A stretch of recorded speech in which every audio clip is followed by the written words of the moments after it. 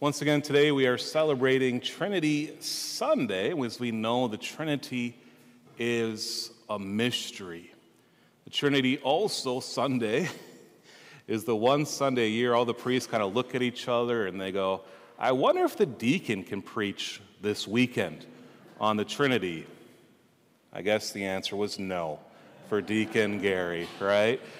So yesterday I was at the priesthood ordination, and it was beautiful. We had 5 priests of the Archdiocese get ordained, so that's awesome.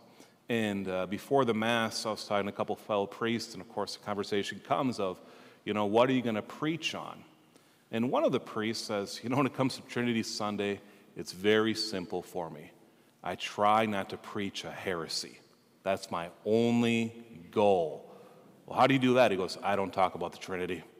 That's what I do. Okay, thanks for the advice on that one.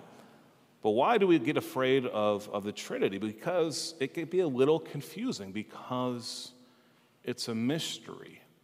But that doesn't mean we don't know anything about the Trinity. Of course, we know the Trinity is God. And because of that, we know that God reveals certain things to us. And actually, not only certain things, God has revealed a lot to us. I want to use an example here, which I remember, I think maybe it was Aquinas or Augustine who says, anytime you use an analogy for the Trinity, it's going to be a heresy. So I'm going to put that out there already, right? But it's not an analogy, and it's an example of maybe a mystery. And this mystery happens to deal with something that's, God spelled backwards, which is a dog, right? I got to get rid of that joke. It never works. All right. But anyways, as you know, about a year ago, I purchased a dog like most people did a lot of people did during, the shutdown. And it's interesting, this past week, I was bringing my dog through the gathering place. He's yet to be inside the church. I'm trying to keep it that way. But I was bringing him through the gathering place, and there was 2 college-age girls back in the gathering place. So it was Libby Hallmeyer, who's here this morning, and Grace Streeter as well. And Grace looks at my dog and goes, oh, this must be Bogey. I go, haven't you seen him before? And she goes, nope. Well, how do you know it's Bogey? I kind of figured out how, because I talk about Bogey a lot, right? So I've heard you preach about Bogey before. So Bogey was a mystery to her because she had never seen Bogey before, and yet she knew him. So let's use this example quick about Bogey, because who doesn't like talking about their dog, right? Come on now, right? So who is Bogey? We already know something about him. So you already know him. It's a dog, and you know his name. Why is his name Bogey, by the way? Well, because that way on the golf course and I get a bogey, I don't get that upset. Now, I should have called him triple bogey, because that's what I usually get, right? What else do you want to know about Bogey? I could go all on, but Bogey is about 15 pounds. He is a King Charles Spaniel. He's tricolor. He's black, he's white, and brown. There's a nice little white spot right here, so it kind of looks like he has a collar on, matching his owner. So we have that going on as well. And Bogey loves 2 things. He loves to play fetch in the parking lot, so please be careful when you drive in not to hit Bogey.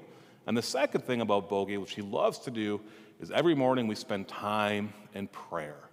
We go in my adoration chapel in the rectory, and he falls asleep about 3 minutes into prayer, and sometimes his owner falls suit as well, falling asleep. But we usually wake up in time to get to Mass. Once again, that's a joke. All right. But now you know a little bit more about Bogey. So now you know him, and when you see him, you're going to be able to say, oh, yeah, that's Bogey. That's Father's dog. But he's still a little bit of a mystery to you, because he's always going to be a mystery. Even to me, I learn more about him every single day. He reveals more of himself as he grows older, right? So I get to know him more and more, but he's still a mystery because it's a dog, and I can't understand what he says. Just not going to happen, right? So we still have that mystery going on as well. Remember, the Trinity is a mystery, but that doesn't mean we don't know the Trinity. The Trinity is God. We see that, the three persons, the Father, the Son, and the Holy Spirit.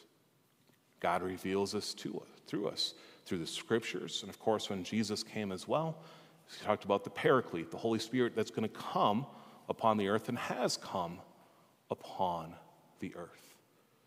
But any ministry that we're called to do is to try to learn more about that mystery, especially the mystery of the Trinity, the mystery of God. And how do we do this?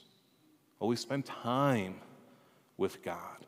We build up a relationship with God. We open up our heart to God and let him reveal himself to us, because this is what he wants to do. He wants us actually to participate in this communion of love of the Father, Son, and the Holy Spirit. And of course, we know this happens when we're baptized. And how are we baptized? In the name of the Father, and of the Son, and of the Holy Spirit. And so our whole life, God is going to reveal himself more and more and more and more, as long as we are open to it. Now, there's three main ways that this is going to happen, and three main ways that we probably should open ourselves up to that divine revelation of God. The first way, of course, is through the Holy Scriptures. To go to the Bible, to read the Bible, to study the Bible, to meditate on the Bible.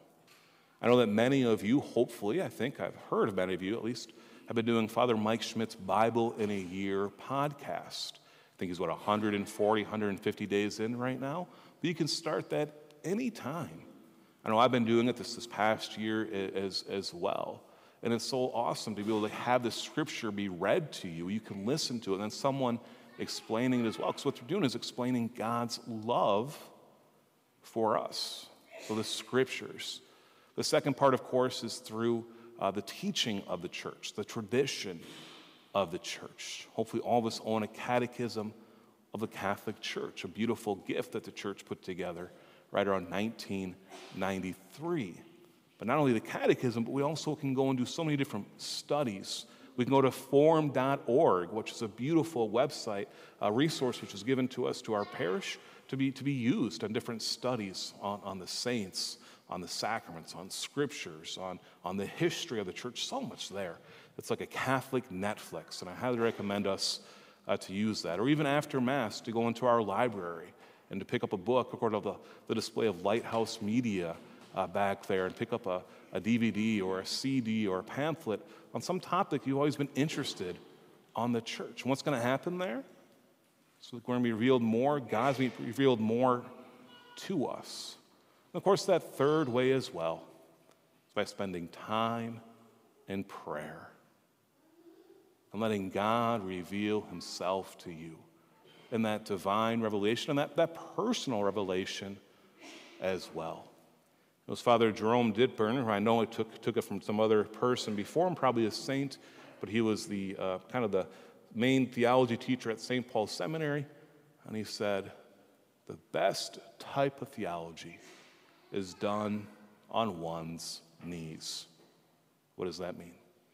The best type of theology, the study of God, is done on one's knees, to pray. So then we're not just studying about God, we're letting God reveal himself to us through this personal revelation. Yes, God will still be a mystery. Yes, we're not going to know everything about him ever on this earth, that is for sure. But it does not mean that we cannot know him. It does not mean that we cannot have a relationship with him. Instead, it means we can have a relationship with him, to open ourselves up to that love, that grace, that communion he wants us to have with him. And so that hopefully when we see him, yes, in heaven, we'll say, this is God. But to be able to see him on earth as well, to see him in the sacraments, to see him in the most blessed sacrament of the Eucharist, to see him in the Scriptures, and to see him in each other as well. He reveals himself through this personal interaction with each other as well. Do not be afraid to dive into the mystery of God. Do not be afraid to dive into this mystery of God's love. Do not be afraid of God, but instead open yourself up and let him reveal himself to you every day.